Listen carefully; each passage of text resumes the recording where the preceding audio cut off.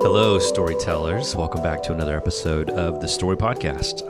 As always, I am Harris III, your host, and Sammy is still traveling. And so filling in for Sammy for another week is Kellen.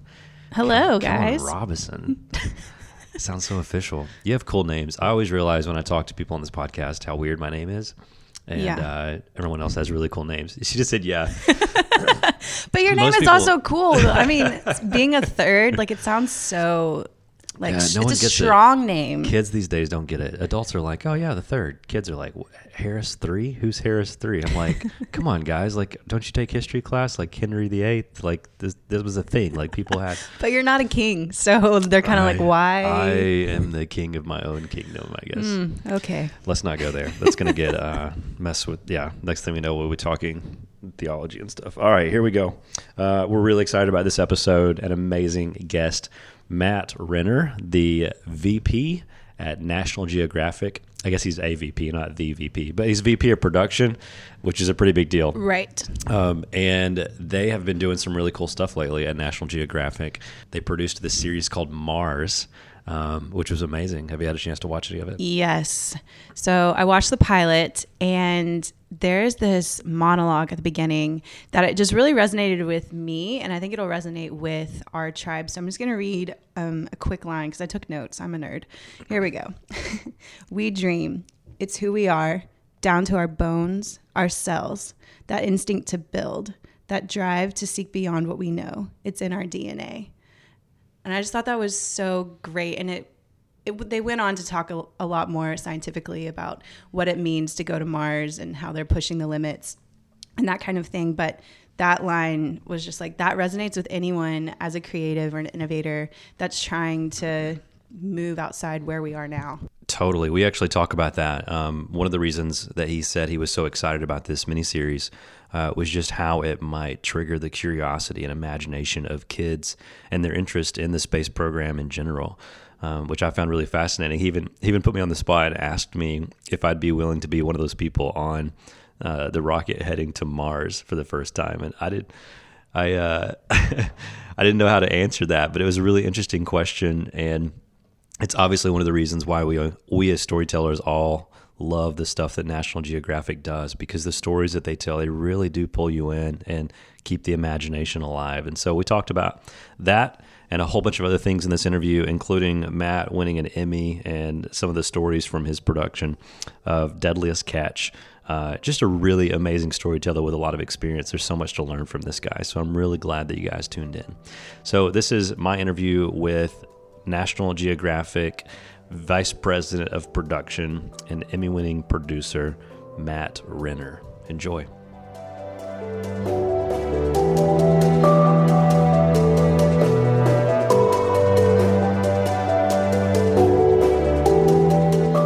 Matt, thanks so much for your time, man. So excited to talk to you. Thank you, Harris. How are we? Yeah, it's been fun times in the story. Everyone loved your talk. Totally crushed it. I want to talk more about what you talked about. You talked a little bit about authenticity. You told us about the Mars miniseries, which has been killer.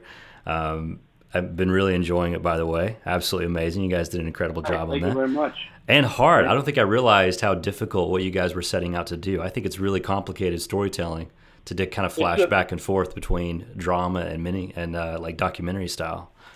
It's absolutely been probably the single largest challenge of my professional and knucklehead / career. I mean, I like to figure out, first of all, to be able to work with such an insane group of storytellers was, and just to be a part of it. I mean, I think that's what the great thing about National Geographic and this new vision of folks who are very fortunate to work at the network. We have this killer team.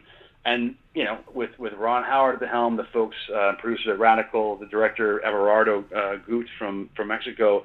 But yeah, we all got in a room and we're like, how do we do this in a way that's going to be provocative? How do we do the Jedi mind trick to young kids and even to adults who don't care about, the science, but we want to bring the vulnerability and the passion of what it means to be an explorer, this sort of intrinsic value built in our DNA.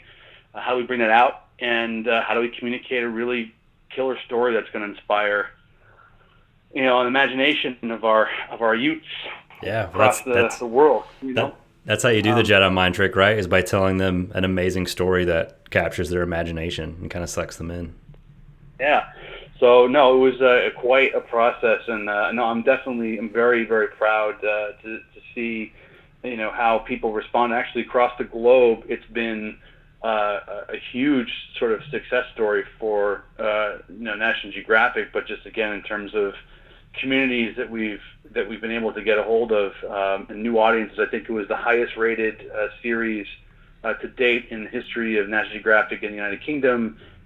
It's crushed in Spain. It's done really, really well globally, and I know we're seeing really positive trends in the States. So it's exciting. Love it. So that's been your latest challenge. Let's rewind and go way back to the beginning. When did you first start telling stories? Is this something you started as a kid? Yeah.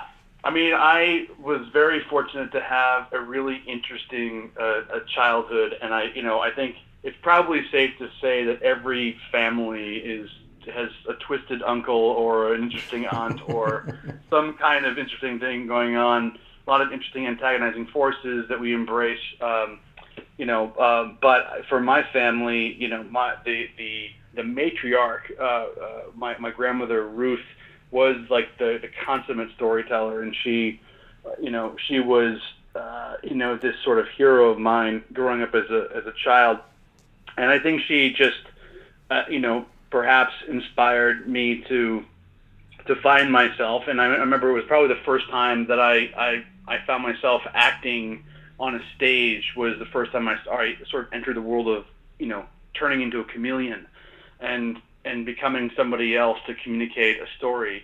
And that trait, even at 4th or 5th grade, sort of, or just that feeling of being on stage, gave me such an incredible charge. And I think growing up, being a jack of all trades, master of none, I didn't know what the heck I wanted to do, but I know I loved telling stories.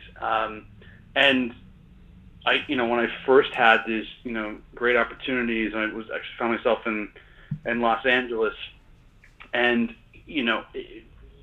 found myself in a very small, group of adventure shooter producers, and I was the lowest man on the totem pole, scraping, money to make ends meet. I was DJing, middle school dances in Compton and was wedding singing. It was like, I was all over the map. But just figuring out how to like immerse myself into a group of people and to be the chameleon and figure out how can I figure out your story. And I always imagine people as a delicate egg, right? And like a raw egg, where at the nucleus of that's the great story. But you got to figure out a way, and whatever is in your toolkit, to bore the tiniest of holes through that tiny little, very, very fragile shell to get to the heart of the story. And I think that in the beginning, when I thought that I was boring the tiniest of holes, I was really actually taking a hammer out and smashing the egg. So a lot of baptism by fire and trial by error. But I found myself immersed in this great community of storytellers, worked from the bottom up, and started speaking to people kind of all around the world with a camera in my hand, and learning how to hone those different tools so I could actually speak to people and become the chameleon and figure out how to disarm people and just say, hey, listen, you have an insane voice, but your story needs to be told. How do we tell it, and how do we do it collaboratively? Yeah. So it was, but I always sort of root back to my insane grandmother, who, if you were to go online and you type in sex, drugs, and bedpans, you'll find my 94-year-old grandmother actually pushing out some serious YouTube action.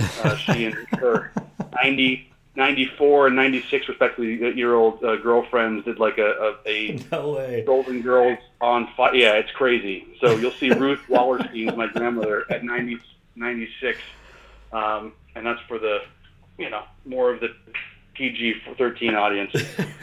That's awesome.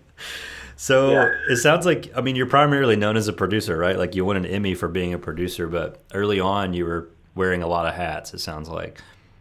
Yeah. I think in this industry, I would imagine it's the same as in most industries. It's, It's I think most people, again, not to speak for everybody, but from my experience and folks that I know who have started at the bottom, no matter what industry, and take incremental steps and are have their respective heads on their shoulders and acting like a swivel, looking left and right.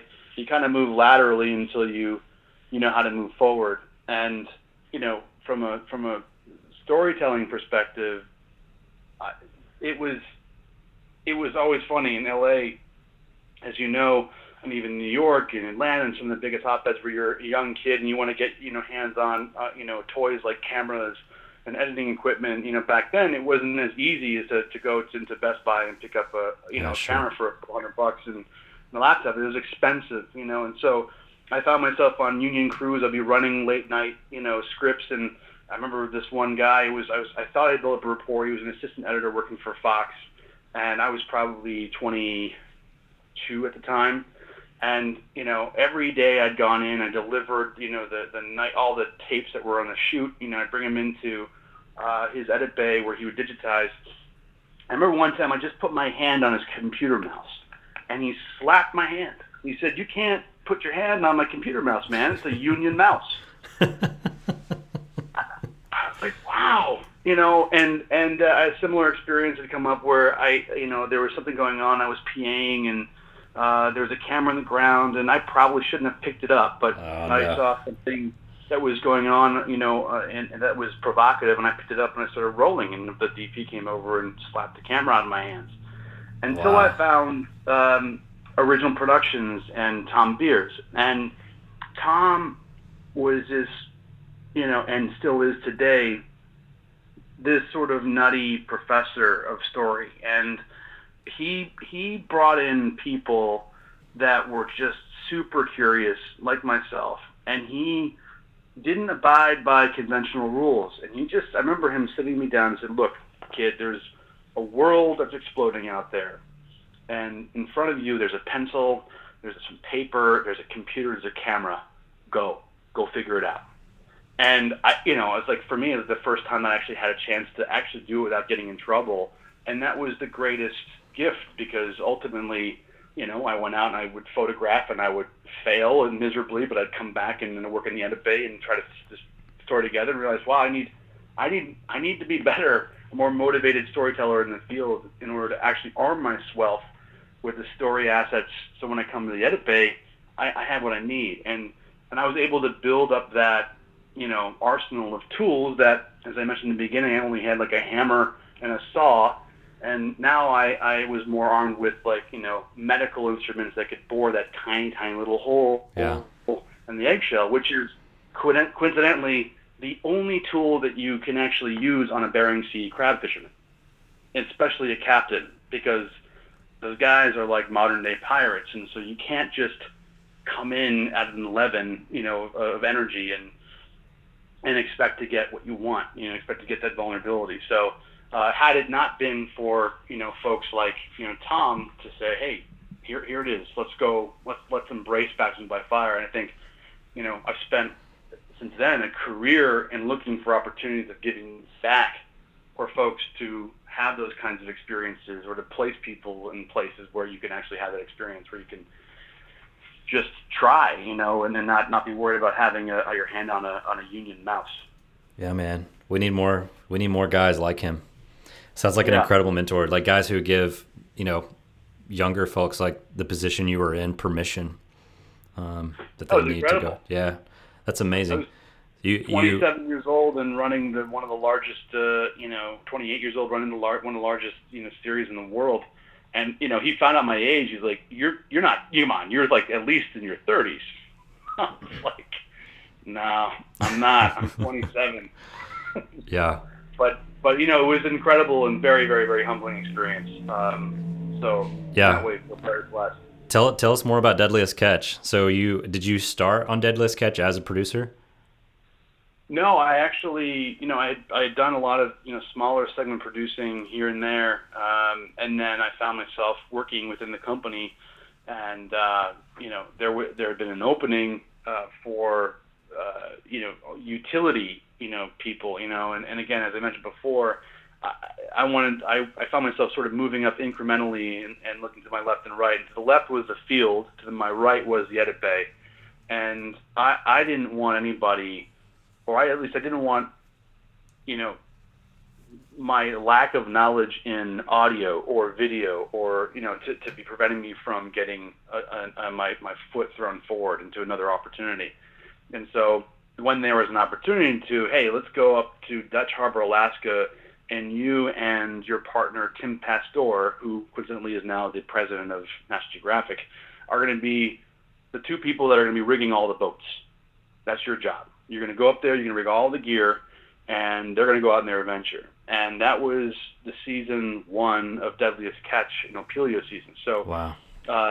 From the get-go, I was not part of the first wave of producers who went up there. I was part of what we called the land crab crew, and we got a chance to speak with some extraordinary storytellers and some camera operators who again in that time, I think more so now, but in that time there was a really small group of adventure shooter producers. And these people, many of whom had scaled Everest, and they had been all over the world. And I grew up in Maine, and I grew up in the outdoors and on water, but nothing prepares you for the Bering Sea. And so for Tim and I, as like the PA utility guys, we just had an opportunity to sort of just soak it up, pretend to know a little bit more than we knew, but to be a really, really strong active listeners and just soak up the knowledge.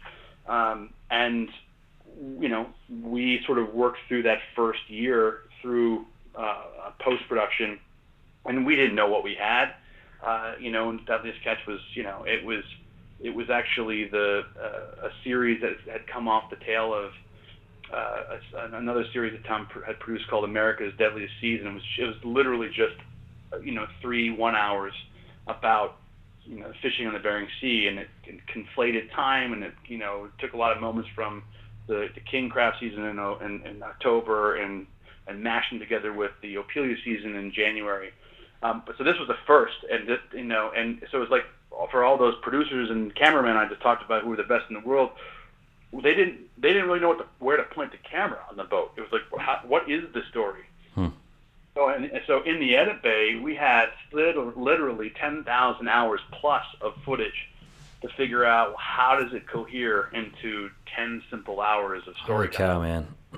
And that excludes all of the fixed cameras that were rigged on the boat that were rolling. We didn't go to those until we knew that we had a moment we had to go find. So right. I was part of that first machine of one of many who helped figure out the format, and then the second year I was on the boats filming and alongside Tim and several folks, and spent a few seasons until I was on the moving into the fourth season. I was asked to take the helm. So it was a quite a cool experience. And being on the sea, again, that's where I for the first time realized, that this is where I am meant to be, and this is where I thrive. Where the best and worst of man intersect with each other, and where they intersect with the best and worst of Mother Nature. And on that line, that's where I got goosebumps, and that's where I was ready to rock. And I wasn't nervous. I would hearken back to my grandmother's very wise words of wisdom, which were like the 2 rules was, be your brother's keeper and sister's keeper, and 2, complacency will kill you. And if I just woke up every day thinking about those 2 things, then I knew that I would come back alive. And the brotherhood that's out at sea, you as a documentarian, you blur those lines, because if I'm photographing somebody who's pulling 1,000-pound pots that are being iced down, because an inch of ice weighs a pound, so that 1,000-pound pot is now 2,000 pounds, and it's kicking up ice, and you got 15, 20-foot seas and choppy, and it's a disaster, and waves are crashing, and you're just trying to you're trying to get an image without getting the world of the ocean on your lens. I can't even imagine, man. Every 7 seconds, you're basically cut. Like, we used to always love all of the great, we would be in Hollywood before, in LA, and before we would launch, and and every vendor would come out and say, well, this is how you can best waterproof your camera, and they would give all these crazy big bags, and at the end of the day, we would just literally like lubricate our cameras with silicone and put just a big hardy like 3-gallon plastic bag on, and that was it. And we were like, we can't. It's like the lowest tech of tech is going to work for us, and it did. But those early years were really fun, and not every day was a world where it looked like it was going to explode. Yeah. There was moments where you look up at the sky and it was a shade of purple that I'd never seen before, and you feel like Forrest Gump, out there. You pop your head and say, "What? This is like 1% of the world gets to see this," and I felt this extraordinary burden of doing right by these men who have all families. Many of them have families, to come back and tell the most accurate story possible. And we used to laugh in the beginning years. It was this extraordinary, explosive backdrop of the Bering Sea. But at the end of the day, it's just waves. And so we knew that we needed to figure out how to tell Little House on the Prairie on the Bering Sea. And that's when everything kind of unlocked for us. And I think that's when the world responded to Deadliest Catch. Wow. And then somewhere along the way, you win an Emmy. Somewhere along the way, I'm super curious. I've actually never asked anybody who's won any form of Oscar, Emmy, anything this before. I'm curious, as a storyteller, did that change anything for you? Was it like, oh, cool, finally I'm recognized? Or was it, oh, cool, well, I guess I got one of these. Let's just get back out there and keep telling more stories? Yeah, I think it was probably a little bit of both. I mean, there was some shock and awe, and just being able to be amongst and nominated amongst some peers who were also extraordinary storytellers, and to be sort of as young as we were, and no pun intended, but be on sort of a new wave of the reality television where we're I'm not the producer that you call to cover Beyonce, and I could cover her well, but I was always, or the Kardashians, and I was more interested on the sort of the real reality programming where there was real life and death stakes, and so to be able, it was as much of an honor to carry that Emmy home as also to represent all of the fishermen, and not only just in the Bering Sea, but all over the planet. For those who leave their families to risk their lives, and some from who never come back. So that was the most emotional moment, was just thinking about everyone else, frankly, and I played a small role. I mean, and I played a big role, but I played a small role, I think, in the scheme of things. And I think that's how you have to keep your charge like that, because I've never been egotistical. I've always imagined and believed that some of the best ideas are going to come from the people you never expect to come from, and so stay humble has been another sort of unspoken rule, but it was a pretty cool experience. Yeah, I bet. I mean, I would love to win an Emmy someday. That'd be incredible. Oh, and you will. You're well on your way, my man. Well, and I agree with you, man. It's all the people that I find myself constantly looking up to are the ones that, they are talented, but their humility far outweighs their talent. And I think that you could take a young person with a little bit of talent and a lot of humility who's teachable, and take them a lot further than someone who has loads and loads and loads of talent, but way too much ego. Yeah, totally. Yeah.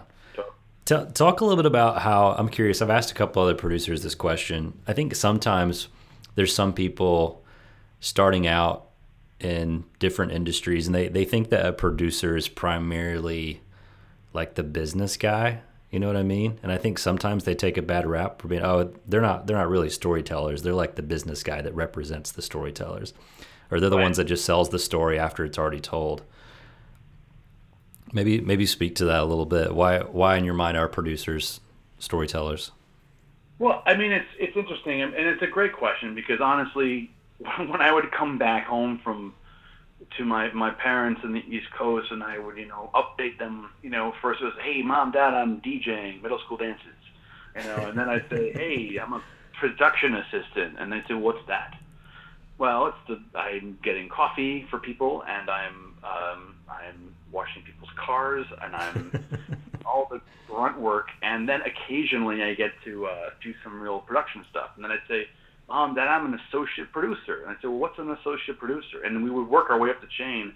And, the word producer, frankly, it is one of the more ambiguous words, and even if you look across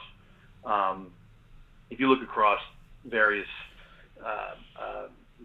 productions, or even with you're talking about the scripted world or the feature world or in the television world, but at the end of the day, I've always imagined a producer as like a fixer, as you could go the way of being a financier, and you're enabling other storytellers to do their bidding, and because there's now money, or you're a producer that you put people together in the same room, and you're a function of saying, all right, well, in order to execute a story, we need to get best in class or these kinds of people, or just understand the right kinds of people that we need on the school bus, and the right seats of the school bus, if you will.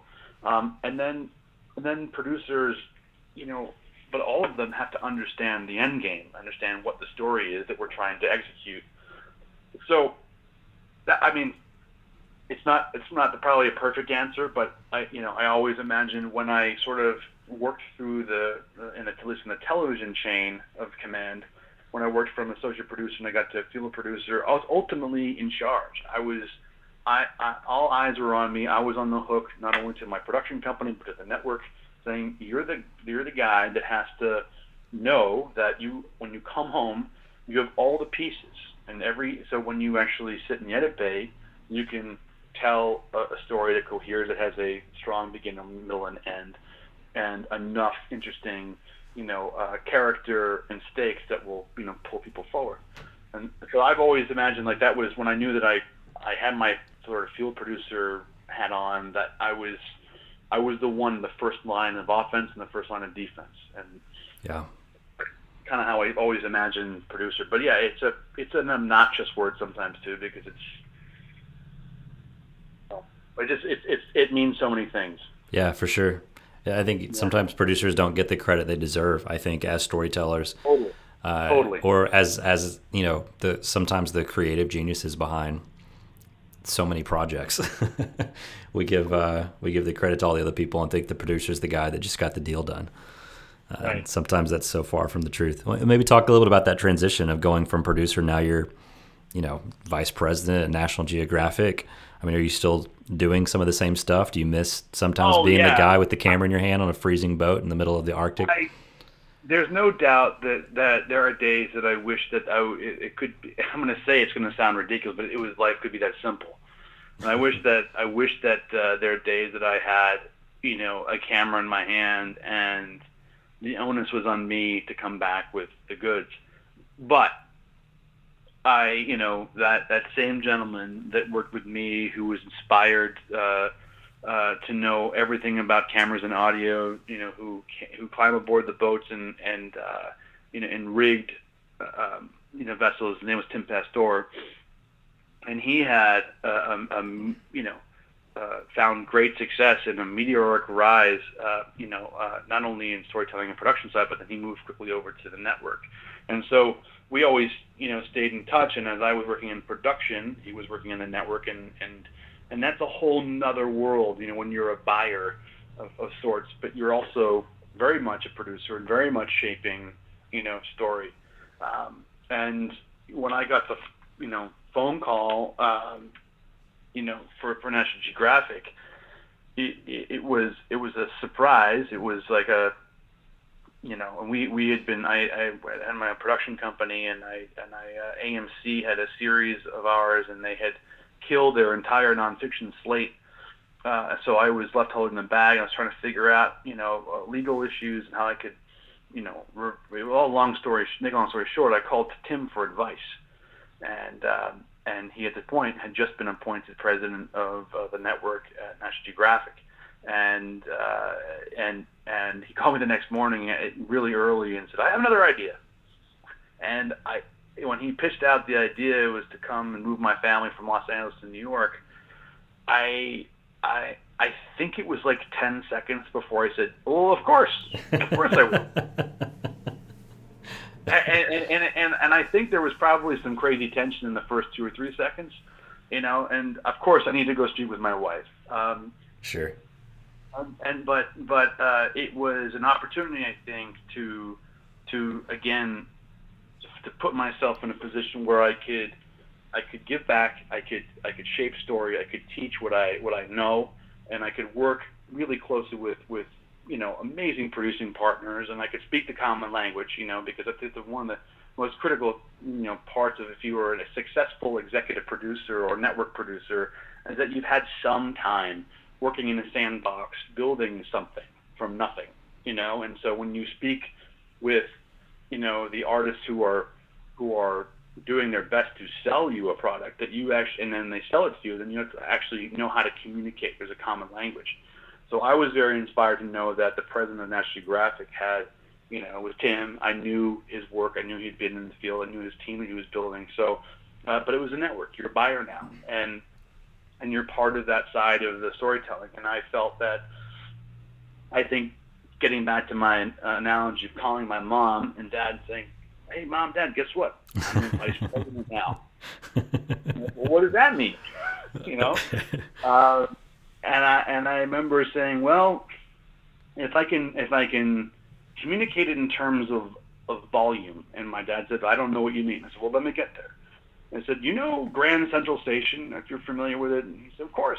I said, "It's this vast chat. It's like this mat. You walk in, there's all of this crazy space above you. There's, hundreds of tracks of trains, but just when you walk in, there's this big clock, and you look up." It was like, and I realized that just if I were to put it in terms of my knowledge of the television world, would fill up my body, right? If my body, my 6'1", 220 Shrek features would represent the knowledge that I have in the television, and all of everything else, this entire massive room represented the landscape of television, that's what it meant for me to step into the shoes of the vice president. And so to put in terms of, it's been an extraordinary learning. I feel like I'm more than just getting a master's degree, and it's been humbling again, but it's been awesome. So I do vacillate some days where I feel like, God, I want that camera on my shoulder or my arms and running up a wild, to cover a wildland firefight, Yeah. Yeah. But now I'm having that chance to, also now sit at a table and look across the room and share a dialogue with Ron Howard, which maybe would have happened when I was on the production side of things. But I think that just being at National Geographic has accelerated that conversation. For sure. So, yeah, I have a friend who he always says everything you do prepares you for everything you do. And that idea comes to mind right now because I think, even in all the conversations we've had, you're always saying things like your passion is to tell stories authentically, and you want to tell stories that capture people's imagination. And I mean, Nat Geo embodies all of those things. I can't think of a better place if you're gonna go play that role. I can't think of a better place than National Geographic to give you the opportunity to do those kind of things on a regular basis. And it's kind of what you guys are all about. Totally. And I think with the new shift in vision, Courtney Monroe, our CEO, and Tim is taking us, and the fact that there's been an extraordinary investment from our parent company, Fox, to invest not only into the channel, but also to invest in the National Geographic Society, where now we are really a content machine, where if you look at almost like a hub and spoke model, content sits in the middle, and you have all these spokes that push out. One spoke is the National Geographic magazine, one is books, one is digital, and we have, I don't know, it feels like we have 50 spokes that are all sort of generated. Now we're all under one roof, and it wasn't the case, a year and a half ago. National Geographic Channel was the byproduct, was a joint venture between Fox and the society. And there was an interesting pull and push between the society and Fox, but we didn't control all the assets. And so now, since the creation of the National Geographic Partners, everything is housed under one roof, which makes targeting stories and projects and unpacking them really, really interesting, because we can really push the full might of a global, company and community behind a project. So if it is pushing Mars, we can not only launch a product on television, but we can launch various ancillary, content, on, whether it is books or whether it is over the magazine or digital, and it fuels one of the piece, and so you're getting it. And, you'll see something on Instagram, you'll see something on our social. Yeah, man. When you have it all coordinated, it's like, oh, there's a real message here, Yeah. No, it's coming through in the things you guys are doing. The box that you guys shipped us, the big Mars box. I mean, it's got the book, it had a copy of the magazine, the DVDs from the series. It was just like, man, they've really got it together. And all of these things, all those spokes, I guess, you can really tell that they're a part of the same wheel. And it's like everybody's working together, because I'm sure those are all different teams, right? But you guys had to get your calendars together and release dates together, and it was magical, man. That box was magical. You know what? Totally not. But I think it also speaks to our leadership, and it's one of those things where, as I mentioned before, if I'm the field producer looking around, and I'm in a tight spot, but I'm still allowing the lowest paid person, someone who's greeking a can of tomato soup because it's in the shot and I need it covered. If he comes up to me and says, "Hey, there's one thing I was thinking about that might improve the value of production," if there's that kind of open-mindedness from a producer on that level, then you're getting every bit of magic out of the moment. But when you have at the highest levels a CEO and a president who is pushing out that same message, and it's okay to fail, because in failure we're going to find a new curve.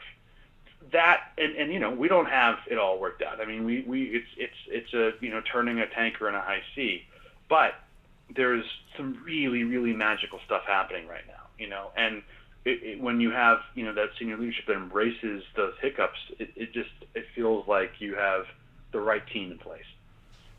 Yeah, man, I love it. You can definitely see it coming through. It's an exciting time for sure. How do you? Yeah. I want to finish talking about Mars briefly. Is there a story you can tell us that's kind of highlights how that whole idea came to life? Yeah, I mean, it's a long story, and I'll give you the abbreviated version. Is there was, it even chainmails back to Elon Musk. Elon, for as competitive a man as he is, and for such a visionary, first as businessman and then turned engineer. There was an opportunity to tell a documentary just on Elon, and he really was the first to sort of push back and say, well, I am building SpaceX as a company that its directive is to get to Mars, but it's an international story, and it's going to require international partners. It's going to require just can't just be me, and that pushed the conversation down pretty far, because it was just supposed to be a documentary. And when Brian Grazer, and Ron Howard came in the conversation, and Ron has a relationship with Elon, and Elon said, well, we got to get a great director here to talk about it. It was first against the documentary. And then it evolved into, well, maybe there's a bigger story here. And then Brian Grazer just happened to have lunch with the CEO of Fox, and there was like the quickest yes that he's ever said. Well, now we got to figure out what the story is, But yes, if Ron says yes in 2 seconds, and Brian is on board, and the head of Fox, Peter Rice, is on board, it only makes sense that it's going to go to Fox's network, National Geographic, and from that point on, again, it was, I think everybody was very keen on on answering the question, how do we get the brightest minds in the world, in the room together? How do we tell a story that's inspirational, aspirational, that captures the dramatic, entertaining sort of value that we need in order to be able to sell through this extraordinary science. And it was a series of really intense workshops, and ultimately, the idea of having a dramatic scripted component came in the room, and then it was a question of, well, who leads the dance? Is it a drama doc or a doc drama? And a doc drama is normally it's like the recreation shows you see, right? And we said, well, we don't want that, right? And so, it was, I think, just taking some serious leaps of faith and trying to, work with some of the brightest minds and some, Everardo as a director and the team that Justin Wilkes at Radical had put together along with John Kamen at Radical. It was like the perfect storm of storytellers. And it's not easy. And we always laugh, or, to get to Mars is going to be really, really hard. To create a story about getting to Mars that sort of gets most of the brightest minds in the world thinking in the same space. Because if you ask Elon Musk how you're going to get to Mars, he's going to tell you one version. If you ask NASA, they're going to tell you their version. If you ask the European Space Agency or the folks in China, they have their own version, And it's like, if you go back, it's the battle between Tesla and Edison. It's like, who's going to get there first? So we had to figure out, also be elegant about it. How do we build like a farm? Like, how do we build a big pen around all these brightest minds? Yeah. And then say, okay, now you're in this space. And now talk about this, and could this be possible? And then ultimately everyone said, well, that could happen, sure. So when we started getting a lot of people agreeing to just the process, we started to see the magic happen. And then we would have people like, Dr. Bobby Braun, who is, worked at NASA for years, and then he basically consults now. He's a private citizen. He consults for both SpaceX and NASA. So when he's giving you the quiet nod or the wink or the thumbs up of, that's probably what the rocket will look like. Like, okay, we got it. We could still, because we didn't want to live in, a space that wasn't authentic. And, we would, to peel back all the layers, you can see from production design of just the sets, like everything was molded by people who would have a hand in our future, as if they were actually, creating a habitat on Mars. And that was the single most exciting thing to come out of the process. Every time that you pulled a card off the wall when you're building the story, you could say, yep, that's authentic. Yep, that's a check. And when we had the entire series laid out, in that same spirit, we could legitimately go around, and it's almost like putting the National Geographic yellow border bulletproof test around every single card. It's like, this is going to be cool, and we did something very unique. So hopefully as the next 3 episodes premiere, people will be able to watch the whole series in one. It could be a bingeable experience, but I really do think it's fun. And the last thing I'll say is, and it's more on a personal note, like growing up with my mother and father, I always could never connect to a way that they could connect to space. They grew up in schools, sitting at their desks, listening to Kennedy talk about the vision. They remember when John Glenn went into orbit. They can tell you what the air smelled like when Neil Armstrong and Buzz Aldrin stepped on the moon. And as children, we didn't have that. I grew up with a space, shuttle Challenger explosion, and I remember feeling something, but I didn't have that kind of visceral connection.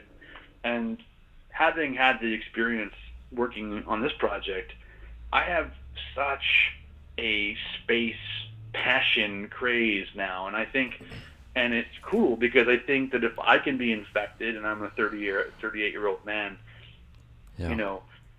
it's a good thing, because I think that hopefully it will inspire people to look up towards the heavens and to look at their neighbors, and no matter whether there's a political boundary there or not, and to say we are humanity, and we have to think like that we're as one humanity. It doesn't matter the color of our skin or our gender, and if we can put our heads together, we can do some pretty extraordinary things. Yeah, man, I'm so glad you brought that up, because you just put into words kind of something that I felt too when I watched the first episode of the miniseries. I think I felt it a little bit when I watched Gravity. Did you see the film Gravity? Totally. Yeah, it was a similar kind of feeling. It was like, wow, I've just never really been into space stuff for some reason. And for some reason that has triggered like I'm like, is something wrong with me? Is there something I'm missing? Like, am I just not smart enough to get it? And I felt little glimpses of it while watching Gravity. That film made me feel something. And then it kind of went away. And it sounds like I'm making it up just for the sake of this podcast, but everything you're saying happened to me when I was watching the first episode of the miniseries. That first episode of Mars, I was like, dang, like this is really fascinating. And you start to feel that childlike wonder and curiosity of like, what would it be like to go? What would it be like if we had to go? And like, what is it like to be those people going up for the first time? Like, gosh. So let me ask you a question. Yeah. After watching the first episode, if you were given the opportunity to go to Mars, would you go? I don't know if I know the answer to that question. I mean, you certainly feel the weight. I felt the weight of the characters in the drama portion of, when the captain is like, hey, no judgment, like wouldn't blame you. In fact, you probably should stay, but this is your chance, to back out. And you feel the weight of like, holy cow, man, like he's right. They may not come back. And they're the first person to ever try this before. And that's when I started on my own trying to connect back emotionally with some of the stuff that our parents experienced back in the Kennedy era, or, the guys walking on the moon for the first time. It's like, I can't imagine what that would have felt like. So yeah, man, I think you're right. I think maybe what those moments were for our parents, maybe this is for our generation. And I think we have a lot of kids that are going to grow up, and what you're doing these days at National Geographic through this project and future projects, there's going to be kids that are going to end up on Mars someday, and they're going to be interviewed by somebody on CNN or whatever the next news network is, and they're going to say, how'd you end up here? And they're going to say, well, when I was a little kid, I was sitting on the living room floor, and I remember my mom and my dad were watching this thing called Mars, and that's how cool is it to know that you had a hand in that? That's pretty sweet. Oh no, man! It would be pretty cool, and again, if it's just not to be super cliche, but if I do think that the success we feel successful if we can at least inspire, I found myself in the Grosvenor Auditorium. It's basically like the auditorium that Edison built in D.C., the National Geographic headquarters several weeks ago. It was a few nights before the premiere of Mars on the network, and they had we had invited several inner city schools to come to the theater and to watch the first two episodes. We stitched them together back to back, but before they watched it, NASA, our good friends, had figured out a way to create a direct link between the space station and no way. And our auditorium. Oh, that's and cool. So the kids, these are a few hundred kids from the inner city. When they showed up, I don't think they had any idea that they were about to talk to an astronaut in real time. And all of a sudden you see Mission Control pop up. It's on a 40-foot, screen, and then boom, you see a guy who's floating in space. He's like, "How are we?" Oh man, that's amazing. And see again, sort of the shock of all the kids' faces. That gave me, again, and as a father of three young kids, I felt really good, and that at the very least, this is an opportunity that getting people talking, about the possibilities, again, in a time where there's a lot of interesting things going on in the political world and in our country, and a lot of tension. So to be able to break away from that, and then to be able to have some young children talk to an astronaut, it was cool. Yeah, man. Well, that's why it's such an honor to have you on stage this past year at Story. I mean, there are two different types of storytellers in the world. There's those who understand that there are certain formulas to storytelling, and they tell stories for marketing and advertising to sell stuff. And there's nothing wrong with that. That's a great way to make a living, and it's a needed part of getting messages out there. And there are people who make, action flicks that will gross great money in the box office for the sake of entertainment.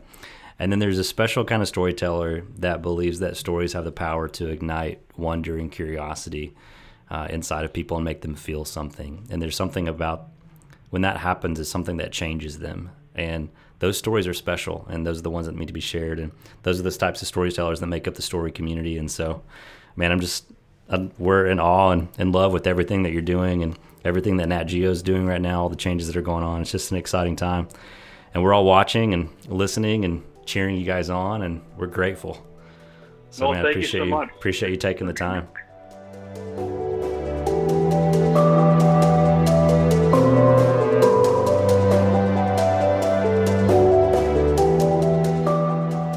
So how do we find Matt Renner's grandmother on YouTube? That's what I need to know. I know, right? That was hilarious. I really, really loved this interview. I just really like Matt in general. He's just the kind of guy, every time I see him or talk to him or hang out with him, I'm like, man, can we just go hang out somewhere? Can we go to like a bar or coffee shop and just sit and chat for a while? It sounds like he just has stories upon stories. I got to meet him at Story, actually, and he was so nice and kind and just excited to be there, which is fun. Yeah, absolutely. One of my favorite parts of that interview was him talking about how someone gave him permission to do something. He has all these different experiences where he's working with all these different union crews, and they're like, hey, don't touch that. Hey, put that camera down. Rather than them being excited about, oh, cool, you picked up a camera. I'm glad you caught that moment.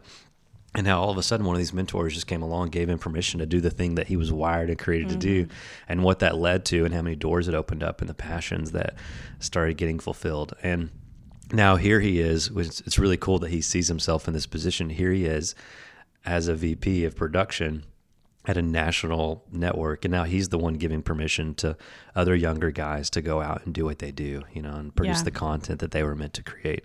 I love that about him, and I love the humility that is brought, because it gives him appreciation for where he is right now, because he used to be that guy out there on the field doing the thing.